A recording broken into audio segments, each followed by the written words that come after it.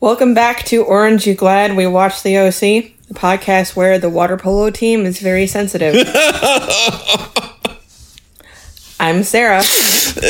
Once again, that's Evan. What are the ramifications of the water polo team is very sensitive, knowing that Luke used to be on the water polo team? Does it mean that the water polo team has always been very sensitive, or that this new version of the water polo team is very sensitive now that Luke is no longer on it? Luke has always been a secret, sensitive, soft boy. Mm-hmm. Mm-hmm.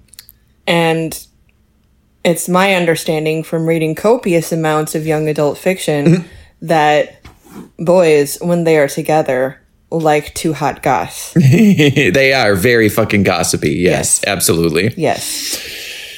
You're Sarah. I'm Evan. I'm Sarah. You're Evan. Same as it ever was. Same as it ever was. Do we have any news? Do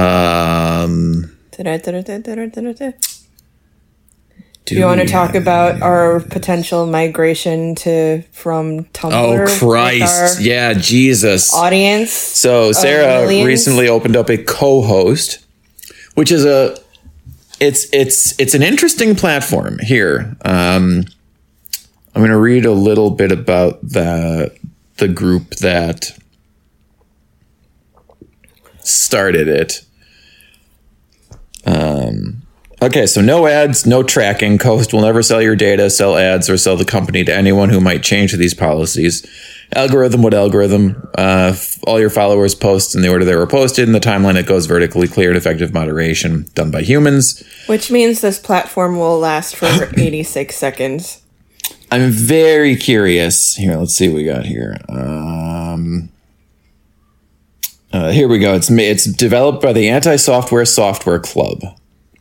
So the Anti-Software Software Club is a not-for-profit software company that hates the software industry.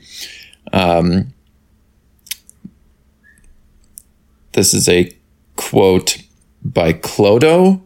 The dominant ideology has clearly understood that as a simple tool, the computer didn't serve its interests very well. So the computer became a parahuman entity, a demon or an angel, anything but a zealous servant of the system we live in. There's some interesting works that they cite, but their manifesto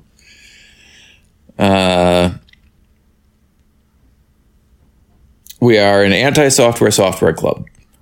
We are a software company that hates the software industry. Over the past decade, both of us have watched the world buy into the lies of people who believe in the disruptive potential of technology and who think the best way to realize that potential is to build for-profit businesses that enable a creative class, petty bourgeoisie to make it through their day without acknowledging another human being. To some extent, we've been both part of the problem in order to keep a roof over our heads, and we're both sick and tired of it. We think we can do better by building tools that focus on fair dealing and sustainable growth rather than market dominance. We're publishing this manifesto to talk about the moral and ethical problems that we think are endemic to this industry and how we intend to overcome them. And yes, we are building something. But more importantly, why are we considering a migration to co-host from our once beloved Tumblr? Yes. Okay, so anyone who has ever been on the platform Tumblr, if you're nasty, know that Tumblr know that it has had, so it touts itself as the queerest space on the internet, but in the very same breath, it spends a lot of its moderation time. I'll say this. It's a platform that has very visible trans women on it that are kind of basically the best part of the platform. They're like the most creative, funniest, most engaging people on the platform. And TERFs and other transphobes hate that. So they use the moderation tools of flagging and what's it called? Content reporting. Stuff like that. And community labels is the other thing. Yeah. To target largely trans women.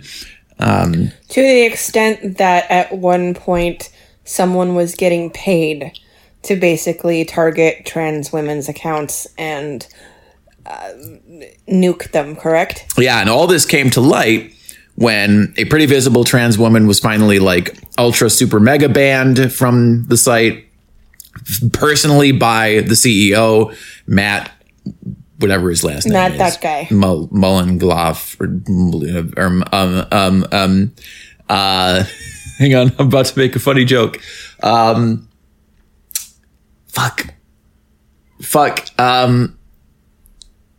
Shit. What's from Tom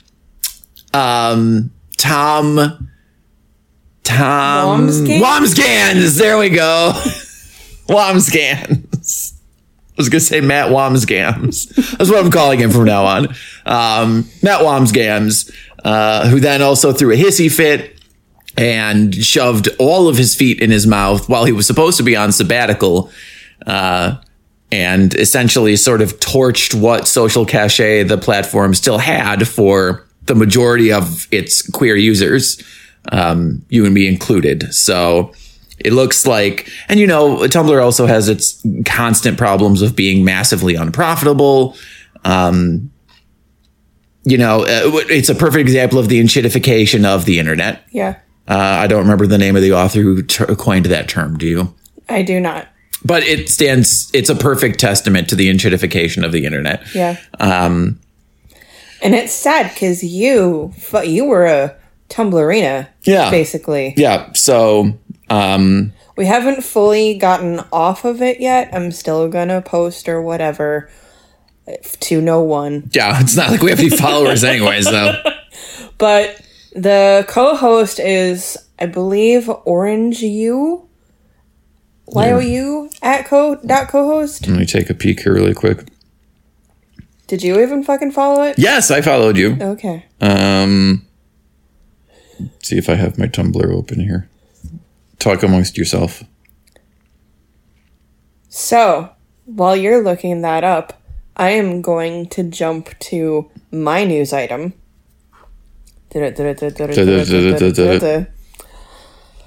So, I believe this was last week. Misha Barton went on a podcast called Call Her Daddy, which is not our podcast. Why didn't you come on this podcast, Misha Barton? God damn it, Misha. God damn it. But also a podcast that kind of breaks weird news stories. And this story was broken. When Misha Barton and Ben McKenzie were co-workers on the set of the OC, when Misha Barton was 17 and Ben McKenzie was 25, they secretly dated. Oh, dear. Yep. Oh, dear. Ben McKenzie, come on this podcast and explain yourself. Because that is gross. 17? Yeah. I don't like that. No. Barton explained that it was her first relationship and she had no idea what she was doing while dating. I think that kind of set the things off on the wrong foot, too. People hook up on these shows and these things happen, but we threw ourselves all into it very fast, she said. It was tricky that it happened right out of the gate. I felt overwhelmed and not ready for any of that. Because you were 17. Yeah. Really. Oh, God. Yeah. She recalled a time when the people on set grew concerned. I remember they were all like, Misha's disappeared with Ben and she's only 17 and a half, 18, and the producers went to my parents. She said it was kind of a whole ordeal. That's in the very beginning of the show, before we're even halfway through a season. Yeah, so she was young. And she ended the relationship because she was not ready. Again, I'll point to the fact that girl was 17. Uh-huh. Oh, God. Yeah. I mean, okay, here we go. I'm almost there. you can say it was a different time or whatever, but the fact is, dudes are gross. Evan? Here we go. I found it. Oh, shit. No, maybe I didn't. Hang on. This is great. This is a great episode so far. It is a great episode so far. Best episode so far we've ever done. You could cut all of this out, and yet... I'd rather not. Okay, how's about this? We will find it later. Yep. And then we'll talk about it ceaselessly in future episodes. Excellent. Because we're about 10 minutes in and we need to get to what I have already deemed the worst episode of this show so far. Also possibly the worst episode of all time of television. It's so bad. In any and history. There's so much to go over. Yes. Dear God. Okay, so that's the end of your news item? Yes. Okay, cool. But I need you to agree with my thesis statement. It is the thesis statement of this podcast Men are the worst? that dudes are gross. Yeah, dudes are gross. Stop being gross, dudes. God damn it. Okay. And I'm sure that contributed to, like, her having a terrible time on the show, Oh, for sure. which is what she's been very vocal about in the past, just not adding this particular detail. Oh, God. Anyway. Okay, the name of this episode is The X Factor. It is The X Factor. How is that spelled?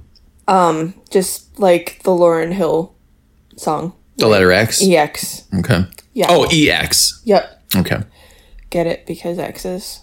I didn't know that was a Lauryn Hill song. I'm sorry. It's a really good song. Apologies to Miss Hill. I would play it, but copyright. Yes. I can't remember how it goes, so I won't sing it either. And I don't know if I've ever heard it. So You probably have. we're doing great. Okay. Is that the one? Some boys are only about that thing? No. No? That Okay. song is called Doo Wop parentheses that thing. Oh, very good. End parentheses. Okay, cool. Okay, so we open this trash fire of an episode. Then again, as usual, the previously on is very informative about the topics of this episode. Yes. But we'll get to that as these topics come up. All right. Kirsten is on the phone with a Thai place ordering. She starts by ordering 2 things, and then gradually every character who lives in the house comes in and is like, "Oh, could you get the pad thai? Oh, could you also get the dumplings?" And this is the second time that dumplings have come up today, and I don't have any fucking dumplings. I really wish I had soup dumplings. Yeah. Or dumplings of any kind. Yeah. I believe Dan has dumplings for when we have our Wisconsin party for Top Chef. Yay. Yay. Okay, cool. You'll have to hold off until March 22nd. Boo. No dumplings for you until then. Boo. Does anything actually happen in this scene other than Yes. their... Okay. So, okay, it's funny because the characters are coming in and yeah, she's going to order 2 things. Then they're like, oh, don't forget to get this and also this. And then the boys walk into frame and Kirsten's like, do you guys want anything from Thai? I can't remember the name of the restaurant. It doesn't matter. Thai restaurant. It's immaterial. Do you guys want anything from the Thai Sea? I don't know. They're like, oh yeah, get this and this and also this and this. And she's like, okay, that's this, and this. And then she hangs up and she's like, well, we have ordered enough food for a small army. That's And that is right. when Sandy's like, oh, well, you know, hey boys, why don't you call your significant others? And He calls them female cohorts, there you go. which is fun. Ryan is like, Lindsay is in counseling with her mom, and then they're going to go see a production of... Truffaut? Yes. Truffaut Festival. Yes, a Truffaut festival. Because Lindsay is #nerd. Yes. And That's what #nerd people do. Sandy is like, wow, that sounds like a lot of fun. What about your little weird fucking migratory butterfly?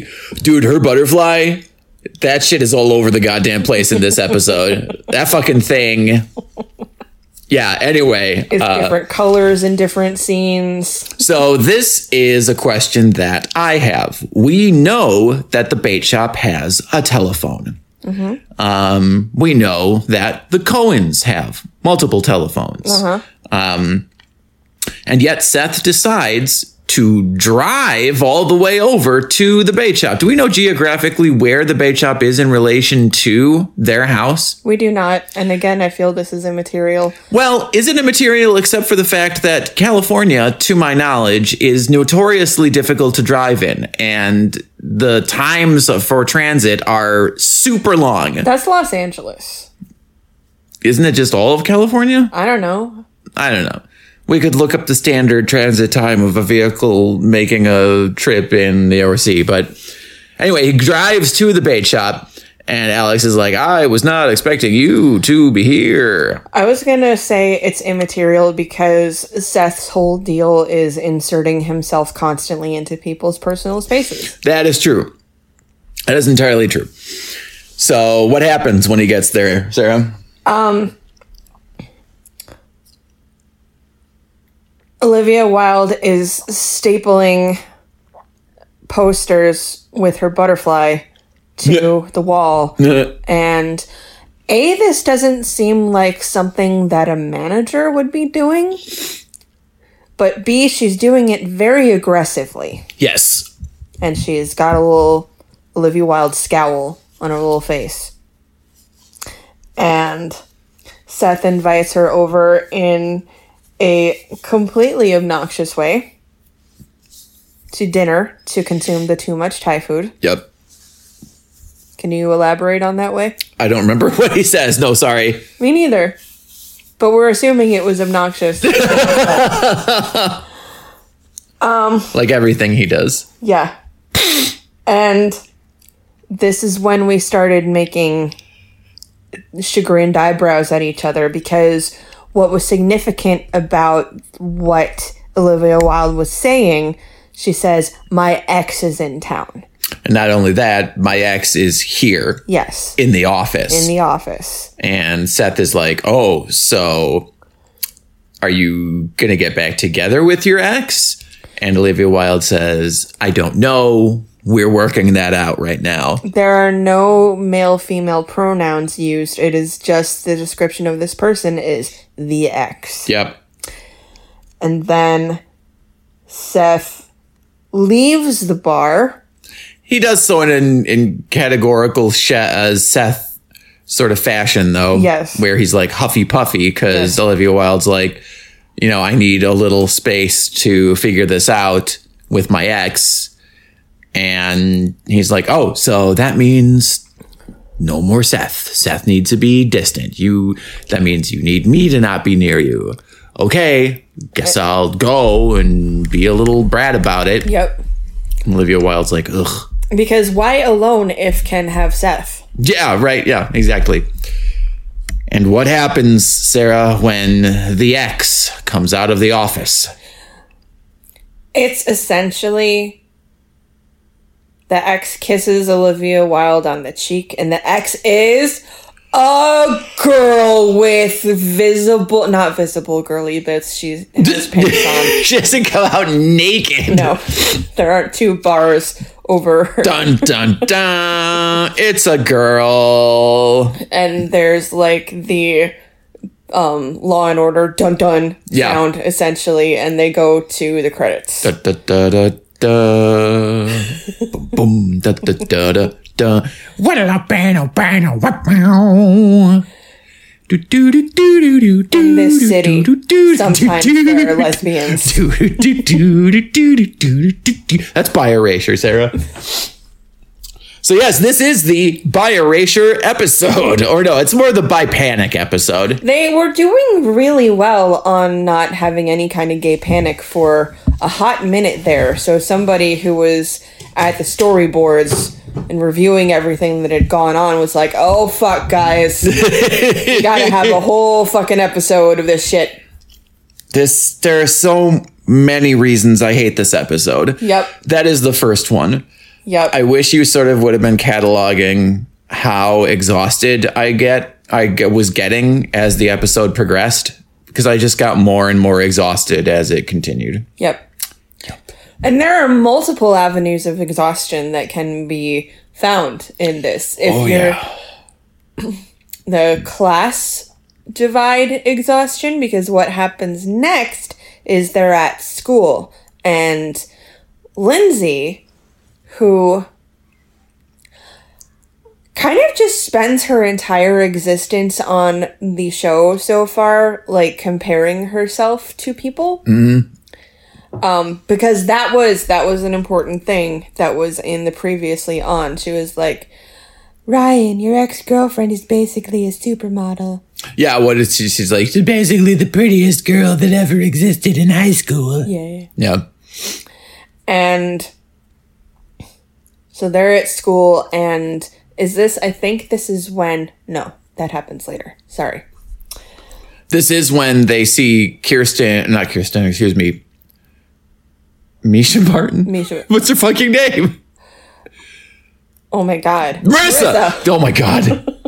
How many fucking episodes have we talked about this goddamn show? Our brains are scrambled, man. Okay. They see Marissa. She comes up and she's got her little fancy outfit on, right? Yeah. And isn't Lindsay like, oh my God, I love your skirt? She mentions the skirt and the shoes because the shirt is extremely confusing. Very. And I think they must have written that out of the dialogue last second. Like, she would not compliment her on that shirt. No. That would be seen as a read. What this boils down to is Lindsay is like, you're really beautiful. And Marissa's like, thanks, you're poor. Marissa says, I like your... backpack. And then there's a pregnant pause and she goes, backpack. It's like, Marissa, she's wearing clothing. Like, you could have said anything except backpack. And what... I think Lindsay's in full, like, pink blazer. What does she have on? For most of this episode, she has a pink sweater over a white t-shirt and her signature blazer, little bell, almost like their boot cut pants. Yeah, like her not entirely mid-rise boot cut brown pants. Whatever. I think Lindsay is an adorable character. She's not like dressed in a barrel, is what we're saying. Yeah, right. No, yeah. They're not doing what they did in her introductory episode where they're like smearing dirt on her face like a fucking like a British urchin. Yeah. That's the only way she can support her poor family. Exactly. Yeah. No. She's not Tiny Tim. The other issue the umbrage that I take with this is Lindsay's backpack is LL Bean, which is a fairly expensive brand. Yeah. Yeah. It is not for the poor's. So then, is this where Lindsay mentions, oh yeah, because Marissa's like, I'm going to get to class. As she like wrenches her foot out of the back of her throat. And is this where Lindsay is like, you know, Ryan, you sure do spend a lot of time with your ex for someone who has a new girlfriend. And is this where he's like, you should get to know her. You should be friends with her. She also says she's not competitive. Yes, that's right. She's like, it's a good thing I'm not competitive. Yeah. Which means she's absolutely really very fucking competitive. Yeah. I mean, it's totally natural for this character to feel a little threatened because, you know, she's starting to understand that Ryan and Marissa have an entire first season of history. So I'm going to make a really big cognitive leap that you are not going to really truly be able to follow because the only things you know about Vanderpump Rules are what I tell you. Sure. Vanderpump Rules, as with this show, consists of a core friend group, correct? And they cannot be apart from each other no matter what. And if there's a new person, the only thing to do is add them to the core friend group and see how that, where logically, that's not how the world works. No. No. But, whatever, in television like this, you're only sort of allowed to have a certain number of people that can kind of be, not only that can be in an episode at any given time. It's the whole reason, there's the convenient absence of certain characters, sometimes for certain episodes, sometimes for whole seasons, because we've just gotten rid of Caitlin entirely now, because having too many characters in a single plot point in a single episode, you're just going to muddy the waters. You're going to overcomplicate things, blah, blah, blah. Yeah. So they can't have the second they introduce a new character, very often they can have them around for a few episodes vis-a-vis the Oliver arc. But then you got to kick them to the curb because it's too many people. Yep. R.I.P. Luke. R.I.P. Luke. Which means rest in Portland, Luke. It stands for Wrestle in Portland. The W is silent. Merch. So, she also compares Marissa to a model on Cosmo Girl. Yes. Which you did not know was an offshoot of Cosmopolitan. Yep. I was fun. It's funny because in the grocery store, I'd always see Cosmo when I was little in the checkout aisle. It'd always be there as an impulse buy. And when I could read, you read things like, 50 ways to get your man off, and stuff like that. Because Cosmopolitan was very focused on getting your man off. Yes. Don't get yourself off. No. Get your man off. It was very, 100 ways to keep him hard and wanting you. We found 95 impossible additions to the Kama Sutra. Ladies. If you try them, you will die. How to unhinge your shoulder blades so that you can do it lawnmower style. Ladies, have you tried to let him fuck between your shoulder blades? 50 different lip shades that will make him marry you. There's actually I'm not going to remember the origin of this, but there's a recipe that has circulated the internet since the dawn of time. It's like proposal chicken. Oh, for Christ's sake. Like this, I don't think it originated from Cosmo. Supposed to induce spontaneous marriage proposal? Yeah. Ladies, the way to a man's dick is through his stomach. Right. Fucking put it in there. Put your chicken in there, ladies. Put the dick in the chicken, ladies. You want some dickin'? Feed him some chicken.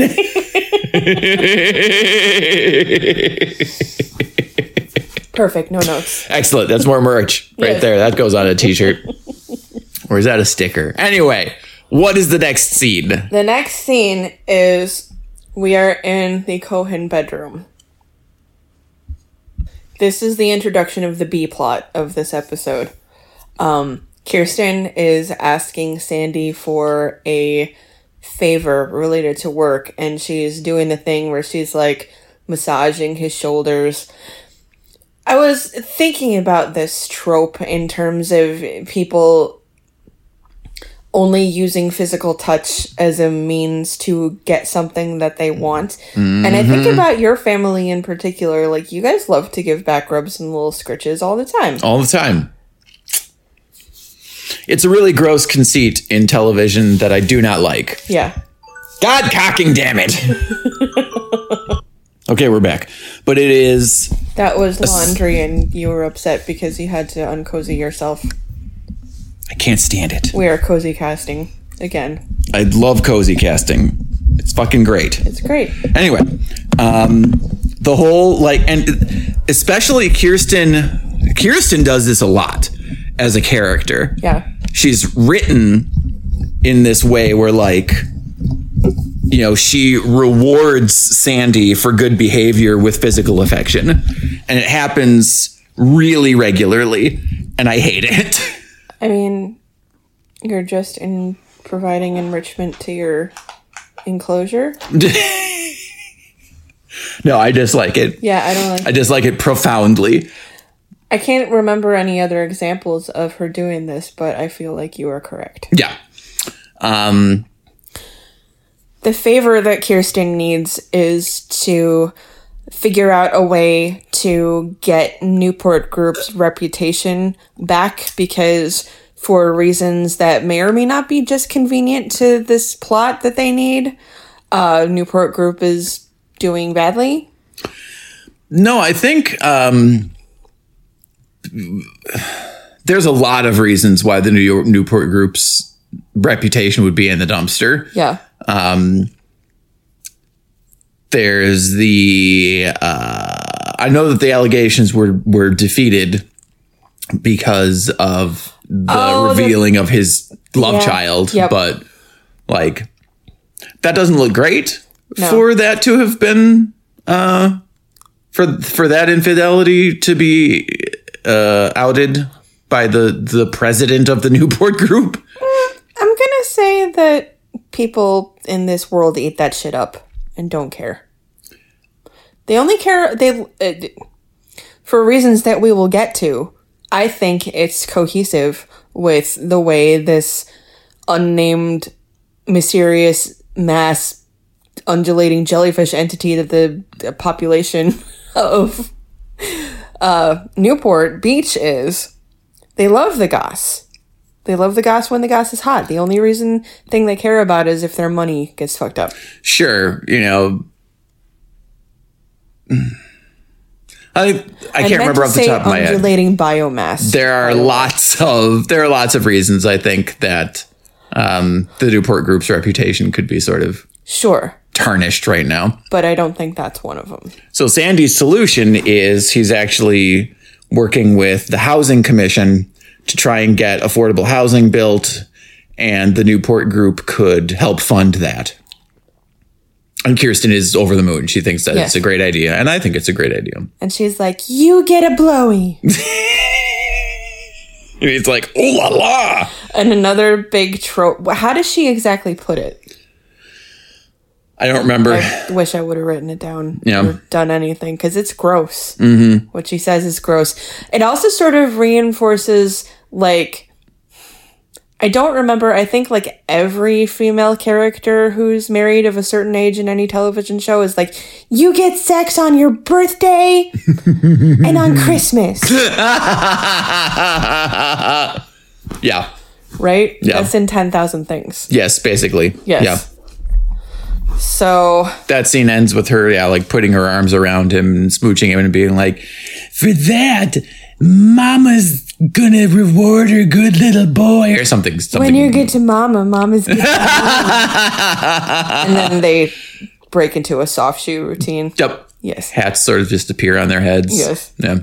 A cloud of smoke and fucking that guy, the director, Fosse. Gets all very Fosse-verdant on them. Yes. Yeah. But he's constantly shrouded in cigarette smoke, so that's how he makes his entrance. All of these ideas that we have are ways to make this a better show. Correct. Yes. Because this episode is not good. It's not great. It's not great. Not fucking great. Okay, so now we're back at school. Mm-hmm. And Zach has decided to celebrate his 6-month anniversary with Summer. Mm-hmm. Did we do anything for our 6 months? I feel like that's not a thing. I can't remember. I'm so sorry. It was so long ago. Yeah, I don't remember. It's fine. You don't have to remember. I knew I drew you sharks for Valentine's Day, and I drew a little drawing for our 1 year. Mm-hmm. I don't think we did. I mean, we might have like gotten a dinner somewhere. Yeah. But I don't know. Which is what he wants to do. He sneaks up behind her, and she's like... He covers her eyes, which is creepy. I don't like that. Yeah. He's like, guess who it is? And she's like, Zach. And he's like, I've got a surprise. And she's like, I love surprises, especially when they say Jimmy Choo on them. And yeah, he sits down and it's a cupcake. And she's like, what does she say? In what world does, this is not what she says, but in what world does a teenager expect another teenager to get her a pair of stiletto heels? In what world? Dude, I don't know. Especially not that fucking guy. Sorry, dude. He's busy, like, considering the geopolitics of Borneo and reading comics. Yeah. She says, well, this doesn't have a stiletto heel. Yeah, but I'll eat it anyway. And the writing in this episode is not good. And of course she doesn't eat it on camera because... Nope. Oh, and we talk about various things like that later in this episode, too. Yeah. Oh, this episode is so bad for so fucking many reasons. Yeah. So he wants to take her to a fancy dinner at the... Arches. The Arches, which is the only restaurant in town. Yeah, they really missed out on the opportunity to have the other one with the 2 meatloafs, yes. 2 different martinis. Meatloaf and martini. The Lighthouse? Is that what it was going to be called? Yeah. Yeah. So she is freaked out by all of the attention that he's showing her, and she thinks it's kind of a lot of pressure, probably, to be celebrating a 6-month anniversary, especially when they've been as up and down as they have as a couple. So she says, I can't go to dinner because I'm fasting for my upcoming colonoscopy. Yep. Which is, it's funny. I enjoyed that line. It is a funny line. Yes. She reveals this to Marissa because they do the thing where he's like, huh? And then they hard cut to her walking with Marissa, who says, and what did you say? Yep. And now... This is where they decide to have a girls' night, isn't it? Yes. No, Marissa and Summer are walking together and they're like, we need a girls' night. And for some reason they talk about Full House. And what, Step by Step, was that the other one? Yep. She was like, we haven't had a girls' night since we used to watch Full House and sleepover nights. Is this like product placement for TGIF? It's a different network. Yeah, surprising. Yeah. So they get the idea that they're going to have a girls' night, and... Now we're at Ryan and Lindsay, aren't we? Are we? No. Now we are at the Newport group. Because... Yes! Kirsten is going to... Yup. Kirsten comes in with the idea, and she's going to pitch it to her, but instead... To whom is she going to pitch? Julie. Yes. Excuse me. Oh, because Julie is still acting CEO. Correct. Right? Yeah. Dear God, help us all. And there is a giant mock-up of a magazine cover with Julie Cooper's whole face on it. Yep. To which Kirsten says, that's a whole lot of you. And Julie's like, yeah. And I'm the target demographic for the people who care about the Newport group, and no one is going to want affordable housing or care about who you want to move into a pool house next. Whatever poor you pluck from, like, South Central. So we're going to do this magazine instead. Magazine that celebrates the lifestyles of the citizens of the OC. And while we are watching this unfold in real time, you had reminded me somewhat recently that the entire Housewives-iverse, the extended Housewives universe, only exists because of the Real Housewives of Orange County, right? Yes. It was the OG. It was the thing. Which sprung from this television program. This television program. And it's television pogrom. So it feels like a fucking pogrom tonight. Christ. And so as Julie is talking about this thing that's going to be, she's like, this is going to be a phenomenon. We're like, oh God, it is. Yeah. She has no idea how, like... I said something like they were essentially daring them. Yes, right? A reality show. Yeah. That's what it feels like. Yeah. They were fucking doing. Yep. Now, in the episode you're supposed to feel for Kirsten because her idea, or, Sandy's idea is fabulous. It's going to help low-income people to, survive and have housing. But lovely. As we know, sort of from existing in a mid-sized city in 2024, people don't like the idea of affordable housing. I mean, homeowners sure don't, and landlords sure don't. Yep. They were trying to build a subdivision in Bayview, I believe, most recently. And there were so many meetings about it and so many residential concerns that it's... people equate affordable housing with just drug addicts, homeless people, whatever. Mm-hmm. So, a lot of fucking NIMBYs. Yeah. So that would have been a whole... Again, this would have been a more interesting direction they could have gone. Had town halls about a affordable housing. Sandy could have, grandstanded. He could have done, a 12 Angry Men speech or something. And it could have been a architectural procedural show? Okay, maybe not. And that's a totally different show. Yes, it is. Sorry, keep going. That's the spinoff. I just really love when Kirsten is like, Sandy had this great idea to help us, alleviate some of our reputational issues. And I love it. Julie right away is like, great, my idea is better. And I'm just going to spoil the plot for people. The conceit of this entire B plot is that it leads down the road to Sandy needing to find something to do, because his final speech, which we'll get to at that point, is very revealing, and I agree with him 100%. So we are right here temporally. We're supposed to agree with Kirsten and be like, oh my God, this is a terrible idea. This is going to flop. But she changes her mind throughout the episode. And we're supposed to come around on it with her, I guess. And one of the themes that they're hammering a round hole into a square peg is it's a good idea to back your spouse no matter what. Do you think that's what they're saying? That's what one of them literally says. I think Julie says it. Sure. Yeah. Okay. It doesn't mean it's true. It just means that that's what they're saying. Yeah. Yeah. Okay. Yeah. There you go. Yeah. That jives. So now this is the scene where Ryan and Lindsay...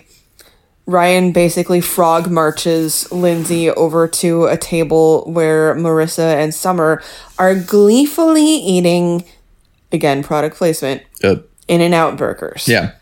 So Ryan needs to have, quote unquote, he needs to join the emergency comic book club meeting. Yes. That Seth has called. Yes. To discuss the X situation. Correct.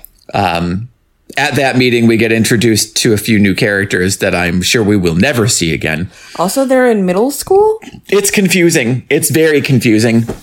But yes, Ryan is like, I'm going to go to this meeting. So, curiosity, why couldn't Lindsay go with him? That seems a little weird. Mm-hmm. But they need, I know plot wise, they just need to force this because that's it's a big part of the conflict of this episode. Mm-hmm. Yeah. So you're right. Yeah. He's just like, this is a perfect opportunity. And he shoves her basically. And she's protesting the whole time. No, I'd rather eat alone than eat with your ex and her best friend. Yeah. And it's like, dude, kind of what you're doing here. And he comes to the realization that this is not the move, but obviously that has to be a little bit of his character development later in the episode. Mm-hmm. So this scene absolutely plays into the cool girl trope. Yeah. Cool girls can eat as much as they want and never gain weight. Yeah. Okay. So here, guys, this is what we're fucking doing in this scene. Ryan drops Lindsay off.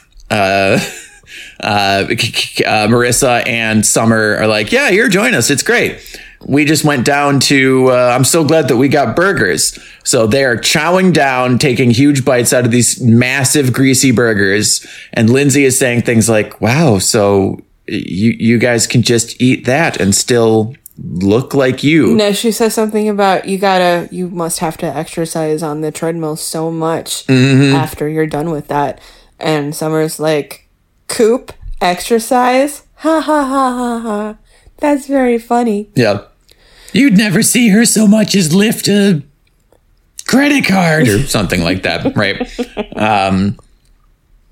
What are you eating, Lindsay? Because that's what the ideal female is. Mm-hmm. You're supposed to be able to drink beer Yep. and relish burgers and like make fart jokes And never do exercise never ever. do exercise and like perfect and rail thin. Yep. Yeah. Cheekbones for days. I mean, they do have the metabolism of a literal 17-year-old and a 20-year-old, but I'm pretty sure that off screen they were chagrined about that scene. I would fucking hope so. Because you probably... Well, no, I just mean the act of having to eat. Oh, you think? Because they probably had to take a bunch of takes Oh, You yeah. know? I wonder. of taking bites of the burger. Did Misha Barton come on this podcast and tell us that if you spit out the burger? Right. Yeah, this show is fucked Yep. for so many reasons. Yep. And then they're like, what are you eating, Lindsay? And she's like, She's eating the Zone diet. I have a Zone salad. What is the Zone diet, honey? The Zone is a quack diet that we use. What? Quack diet? We used, I don't remember the specifics of it, but we used to stock the books when I worked at Barnes & Noble. Mm-hmm. And it's essentially low carb. Yeah, she says it's a low carb salad. Yeah. That's what she said, yeah. Yeah. It's like, Christ, salad is already fucking low carb. Jesus. I mean, not the way Wisconsin does it. No, that's true. That's true. It's not a salad here unless you have a entire wheel of Parmesan on top of your salad and bacon and croutons. I was going to say, you haven't named a carb yet. You would need croutons. That would be your carb. Yes. Your carb. Or like a giant piece of French bread. Yes. I just want French bread. But what I anyway, so at one point, Summer is like, hey, by the way, Coop and I are planning our girls' night out for blah. Yep. You should join us. And Lindsay, of course, is hesitant, but Marissa's like, yeah, you should totally join You us. should come with us. Boys are icky and gross. So much fun. I can't wait to have quality bonding time together. Boys are gross. Boys are gross. We're going to be minus boys. Minus Girls boys. minus boys. There was something that Marissa said in reference to DJ. Yes, that was while she was walking with Summer. She was like, Full House used to be my favorite show. Oh, it's so yeah. telling that My favorite character was DJ. Yeah. Yeah. For those who forgot, almost as quickly as the show did, she had a boyfriend named DJ on the show. Literally last episode. Yeah. Yeah. Yeah. Okay, so that plan is set. Lindsay is coming to the girls' night. Now we are at the emergency comic book meeting. This is where we introduce a few new boy characters. Some of them are from middle school. Uh-huh. It's so confusing. What is Seth talking about? Of course, he's talking about the ex. So they're talking about the ex. That's all he's talking about. And one of the characters, who I don't even think they name, was like, I came here to discuss the new Avengers. And Seth is like, fucking leave, bro. Yeah, he's if you like- can't support me in my hour of need, get out. Yeah, he kicks him out of the club. It's like, I think Seth is my villain for this episode. I don't know. Is it too early? Is it too early to say that Seth is my villain? It's never too early. It's never too early for Seth to be your villain, everybody. He's the worst. Mm-hmm. He's the goddamn worst. Correct. Ryan spends most of this episode trying to get Seth not to do things. Yes. That Seth does anyway. Because At this point, oh, sorry, keep going. he decides to call the bait shop. Mm-hmm. And I think both Zach and Ryan try to take the phone out of his hands. They tackle him, basically. Yeah, and rip the phone out of his hands. Yep. And then Seth is like, oh, that's right. I shouldn't call her. A better idea is to go down to the bait shop because I am owed $38 on my paycheck. $38. $38. Jesus Christ. And he's like, a man needs to eat. I need that money. I want to shove him down a flight of stairs. Yes. Like, you fucking piece of shit. You have everything provided for you. You just ate the entire menu of a Thai food place. Right? I'm sure he took his part and he took it into his bedroom and he stripped down to his nudies so that he could slither on the ground and unhinge his jaw and just swallow them all like an anaconda swallowing a small goat. That is a very specific vor thing that I didn't know you were into. I'm not into it. I just know a lot about it. I know a lot about it. We'll unpack that later. But Ryan is like, you know what is even better is I'll go for you, Yeah. and I will learn about the X on your behalf, and then I'll report back. Yes. Yeah. But before he says that, the kid who we kicked out of the comic book club, they're like, you have to go apologize to Wiener Schnitzel. Because that wasn't cool, man. And he's like, yeah, it wasn't cool. And he goes over and he's like, sorry, man. Sometimes I turn into the Hulk. And he says this while wearing a green shirt, by the way. Oh, I didn't even catch that. But look at that. Look Synergy. At that. Yep. Okay. That's fine. We love it. Yep. We sure do. Okay. So Ryan goes to pick up the paycheck, and the girl who gives it to him, the ex, is like, are you Seth? I've heard so much about you. You must be, what does she say? You must be Alex's new boy, Seth Cohen. I've heard a lot about you. No, I'm not Seth Cohen. I'm just a friend here to pick up his paycheck. Oh, and you must be the ex. Commercial break. Yep. Fucking commercial break. We do this commercial break beat every time because in 2004 everybody was probably running in circles to the Benny Hill theme every time this was fucking revealed that Alex dated a girl. Yeah. Oh my god. He's like, I'm Ryan Atwood. I'm a friend, and you have a vulva. That's what everyone's thinking. Correct.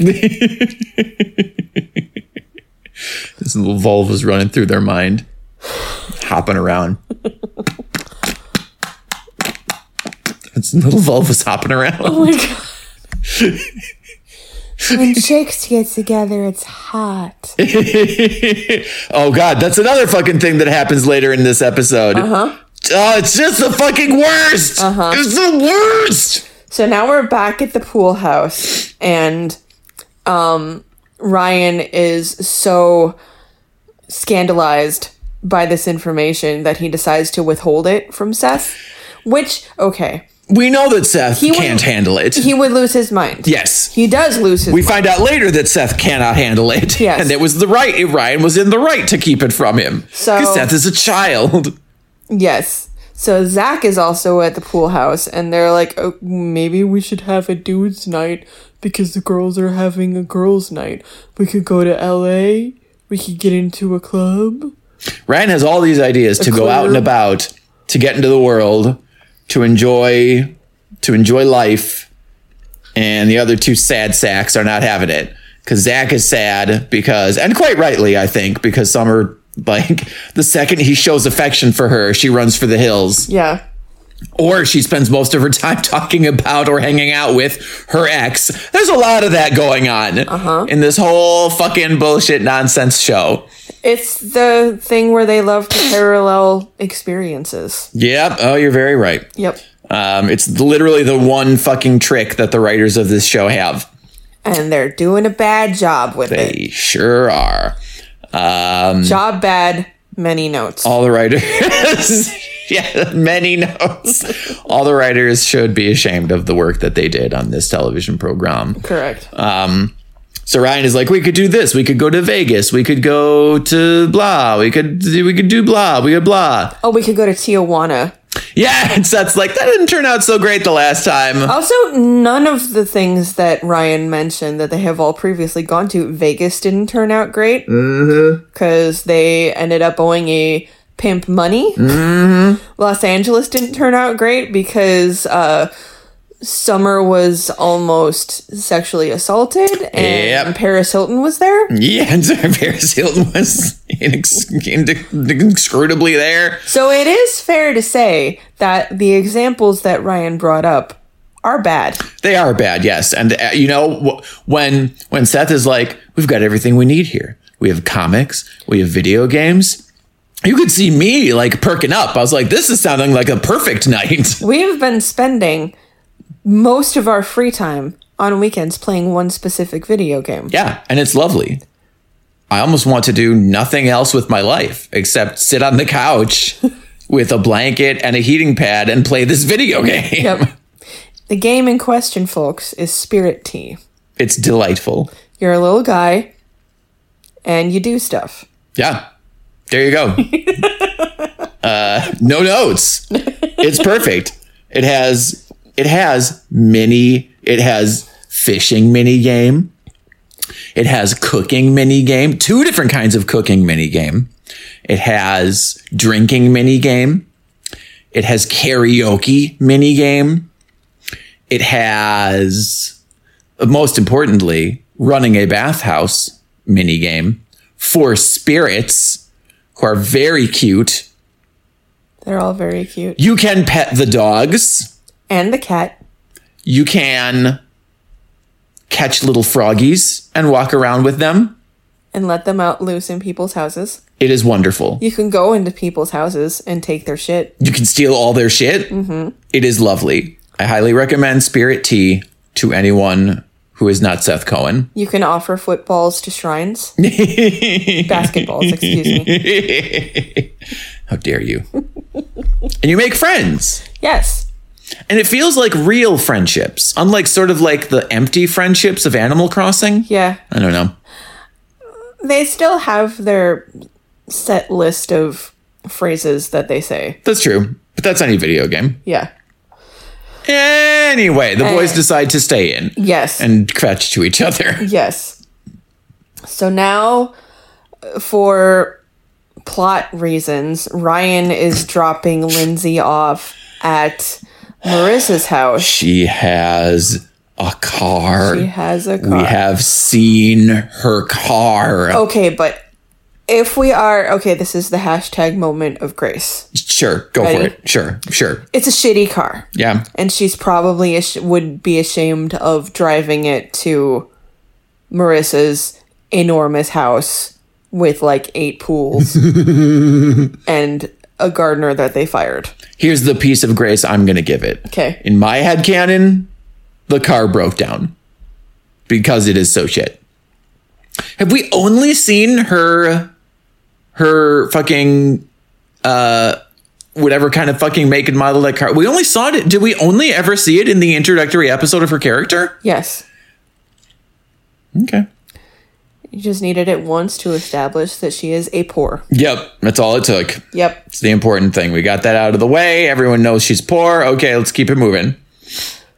Yeah, boy, I'll tell you though, like, the whole Ryan dropping her off thing, there's a lot of things that piss me off about this episode. That one pisses me off primarily because I feel like if I were the character of Lindsay, who is a smart person, she is smart, she knows how to advocate for herself, I would want an out because the odds are very good I am in for a very uncomfortable evening. Yeah. I mean, for real, right? Like... And this is before Uber. Yeah. And What's she gonna do? Take a fucking taxi? I guess. she's poor. No, she's poor. She can't afford a fucking taxi. So, okay, Marissa comes and gets... Wait. Yeah, go for it. This is also the spot where Ryan gives the speech of how incredible Marissa is. Oh, that's right. Yeah, okay. Yeah. Because what's her name? Lindsay is like, so how did you even meet? Yeah. And then he gets like this dreamy look in his eye. And it was like, she floated down the driveway the first night I was in town. And we looked at each other. And I've never met this is the funniest fucking line delivery. I've never met anyone like her. 5-minute long pause. Until I met you.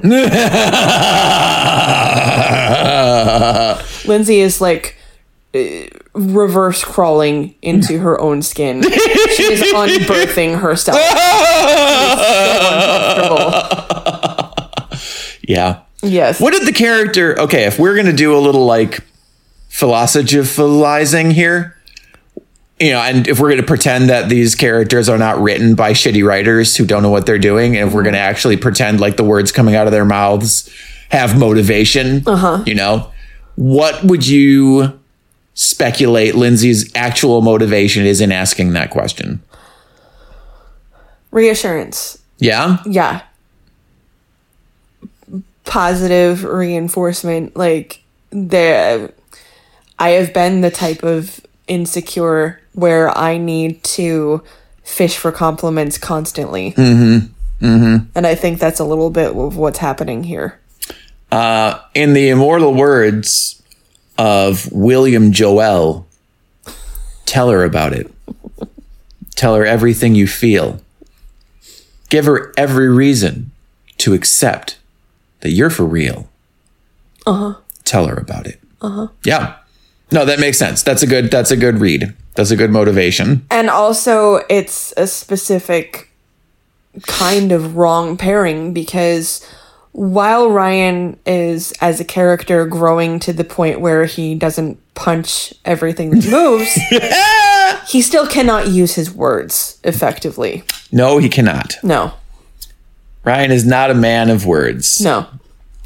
Ryan Atwood is a man of action. Ryan, man of punch. And cannot punch anymore, so Ryan, man of nothing. And he's dropping her off at the door, and he's like, you better not let her get into trouble. No, yeah, Marissa comes out, and Ryan says, take care of her.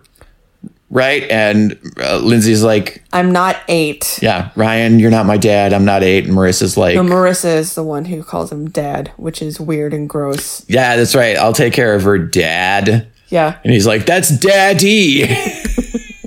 He does not say that. Again, would have been a better show. We would have stopped watching at that point if he would have said daddy. We would have screamed into pillows for 8 hours straight. Yes. And then walked into Lake Michigan. Yep. Yes. And lived with the alewives. And the zebra mussels. Yep. And obviously, because they have done this exchange of dialogue, that means something bad is going to happen. That's exactly what that means. That is the only thing that can mean. And then Ryan and Marissa give each other a resting bitch face. Yep. And he leaves. Yep. So... now we're in Marissa's bedroom. Marissa is wearing 17 necklaces. What is she wearing? She's wearing what looks like a green taffeta bodysuit. Yep. Pantsuit. Yep. Pantsuits, all the rage for 17-year-olds. Yeah, with like super low V-neck and 100 necklaces. This is some real Ms. Havisham kind of fucking couture is what this is. Yes, and they are in her bedroom. And Lindsay's like, they're having the world's most awkward conversation. So this is where you live. I mean, obviously, this is where you live. It's really nice. And Marissa's like, thanks. That was a really good interpolation of Lindsay. Thank you. That actually, I mean it. That's almost exactly what she says. Yeah. In that cadence. Yes, thank you. I'm so sorry that this episode has burned into your brain to the point where you can quote that verbatim. It's such a bad episode, guys. Yep. It's such a bad episode. So they are very quickly realizing that they have absolutely nothing in common except for Ryan. And Marissa pulls a flask out of her. How about an icebreaker? Yeah. She says, pulling a full-on goddamn flask from her desk, from her vanity. We had some discussion of this because I was like, actual teenagers would not have flasks. They would just be toting around water bottles filled with vodka. Yes. But also, the whole other thesis of this episode is Marissa, not like other girls. Yeah, that's very true. Yeah. We've never met anyone like her. Literally never. Until now. Until now. There's a lot of conversational treading water. Lindsay's like, no, I'm not gonna, but it's okay if you do. I don't judge anyone. I don't want to, but you can't, if I, and Marissa's like, no, I'm sorry. It's fine. I shouldn't. Yeah, it's already a nightmare situation. Yes. Hold on 1 second because I need to, talk amongst yourself. Because I need to look up the name of the song that they were overusing in this episode. Yeah, they've overused quite a number of songs, but this one in particular, it was the anthem of this episode. Yeah. I remember kind of liking that song around this time. Sure. Not enough to remember what it is. I'll be interested to ask you a question when this scene... Well, no, I can ask you now. It doesn't fucking matter. It seems like after the girls get to the... After they get to the venue and they do start drinking, it seems like the show is sort of trying to imply that this might be a shared experience that will make them closer to each other a little bit. Because when Lindsay is actually drunk, you know, her inhibitions are slack enough that she tells Marissa that she's not scary. And Marissa's like, gosh, thanks, you know. And Lindsay's like, you used to be scary. And Marissa says, you don't have anything to worry about. Ryan really likes you. Uh-huh. And then the girls take care of Lindsay when she passes out later. All this all happens. But like the question that I'll want to discuss with you maybe when we get there is, do you think that's the direction that they're trying to go in? Do you think that because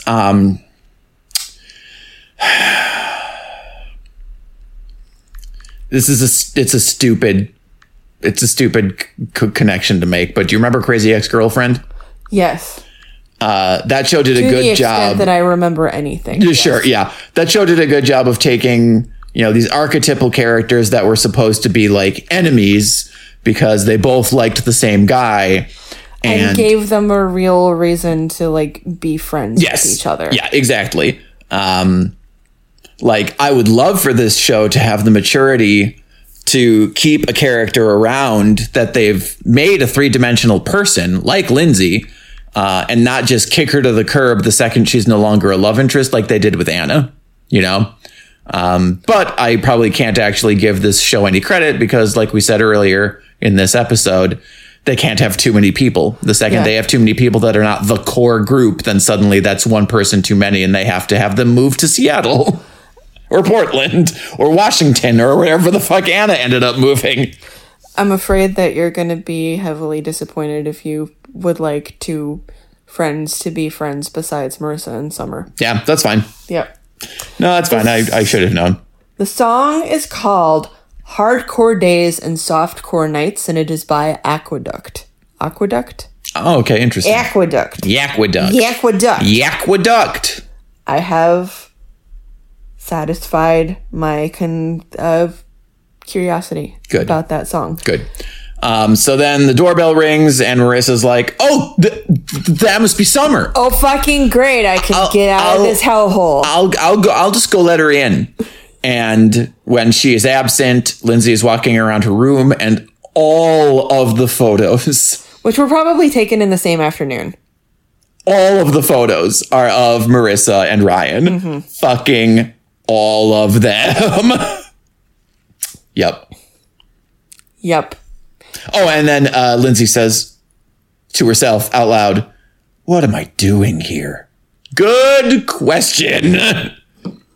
Why weren't you staying home and doing homework like a nerd? Right. Nerd. Right? You fucking nerd. Yeah. You cannot roll with these bitches. Yeah, we learned that. Right when Ryan says, how much did you have to drink? As much as Marissa? He's like, oh, that's a lot. Okay. So now we're at back at the Cohen home. Yep. And Seth says they're going to leave at 0700. And Zach says, that's 7 a.m. I don't think I like Zach necessarily. I think they're doing the thing where they're flattening out his character just in the service of having him be a foil to Summer. Yeah. But he was apparently in the ROTC, which is what we learned from this little exchange. Yeah. Because Seth says, no one cares that you were in the ROTC.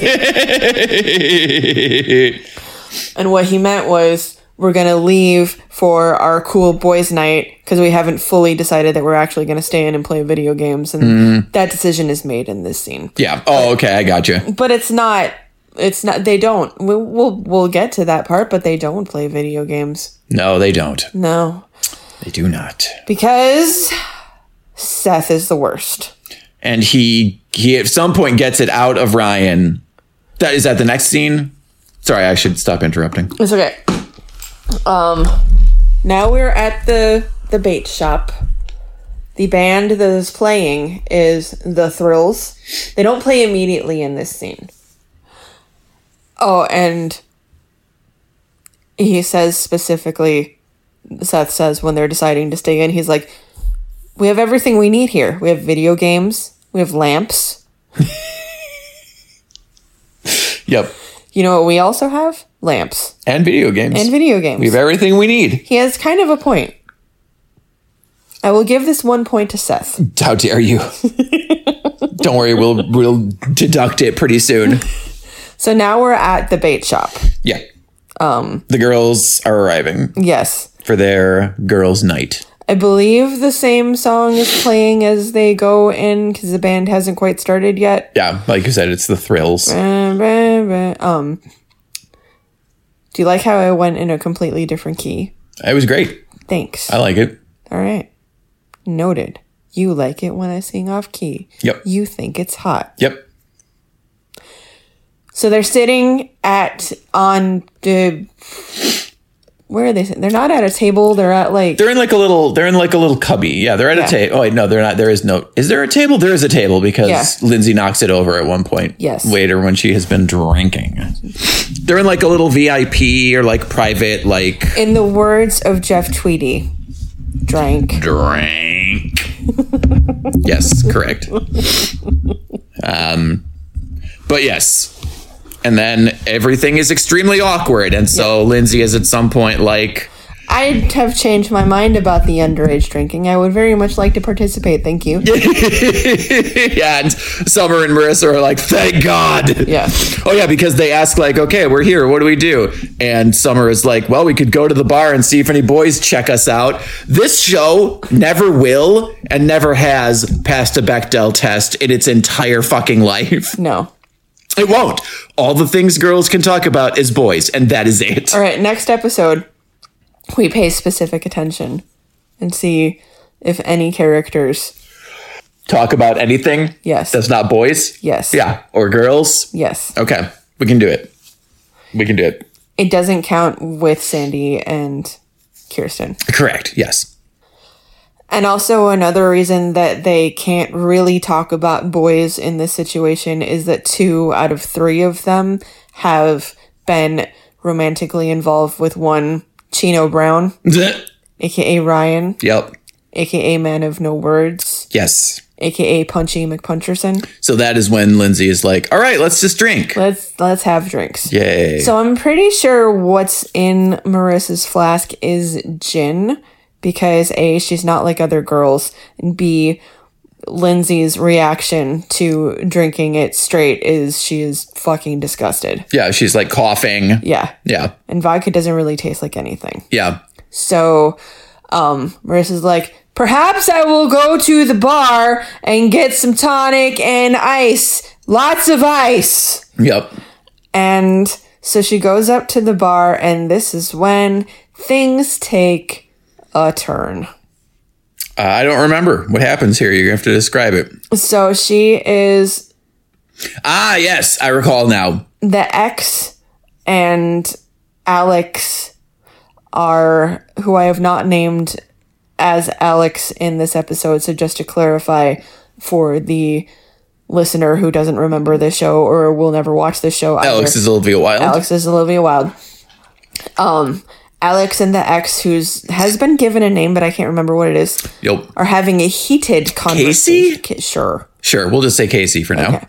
They're having a heated conversation about just buy things, probably. Just girls dating girl things. Just buy stuff. Yep. You know. Yep. And Marissa is like, hi. The She girls' says, bathroom is out of paper towels. Sorry to interrupt. Sorry to interrupt. And why is this a thing? Because Marissa could tell that it was like a heated argument, and she essentially saves. Alex. Have they interacted at all before this episode? Was Marissa at Kirsten's birthday party? Yes. Okay, then yeah, like they've Off camera? seen each other.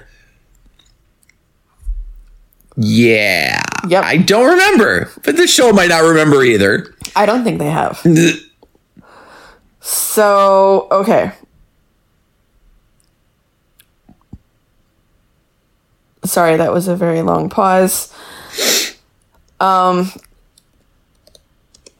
has rescued Alex from the awkward conversation, and they walk and exchange intense glances with each other to go address the paper towel situation together. Yeah, I guess. Yeah. Like, is Alex gonna show her where the paper towels are? Is that a euphemism for buy things? I would love every character to work at the bait shop at some point. Yes. That would be great. Yes. I would love that. It would give some of these rich assholes some fucking work ethic. It hasn't given Seth any redeeming qualities so far. No, you're right, but that's because he started dating the manager. So I feel like he does. It's not what I would call a typical job Yeah, I suppose. for him. Yeah. So now we're back at the living room where the video games are unplayed, clearly in reach. Right. The Seth is lying the comic books are unread. unread. The lamps are not turned on. Poor lamps. Ryan. Seth is basically lying like he's on a fainting couch, and like the remote is balanced on top of his forehead. Yeah. And it's clear he has been rehashing this Alex conversation for many, many minutes. And this is when they decide to go to the club. And Ryan is like, no, we're not going. And Seth is like, you know something. You met the ex, didn't you? Right? This is that scene? Yeah. And he's like, no. He's like, tell me, is he a big beefy guy? Can he lift something 250? Blah, blah. Right. And this is finally where Ryan is like, he is a she. Cut to commercial. Was there a commercial? Probably. Something like that. Chung chung. Chung chung. This fucking show is the worst. Okay, and now we are back at the bait shop, and there is a long sequence of showing exactly how much every member of this band that's playing needs a haircut. They look...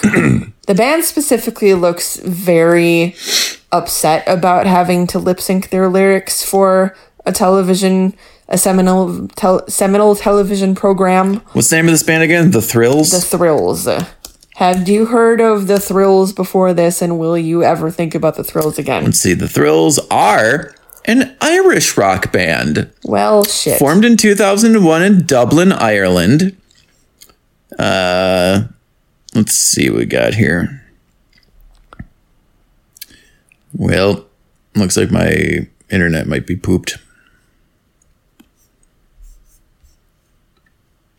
Show me the Wikipedia. Band was founded by lead vocalist Connor Deasy and guitarist Daniel Ryan. Do they have the same haircuts? Blah, blah, blah. Let's see if they're still early history. Blah, blah. The Thrills was formed. Blah, blah.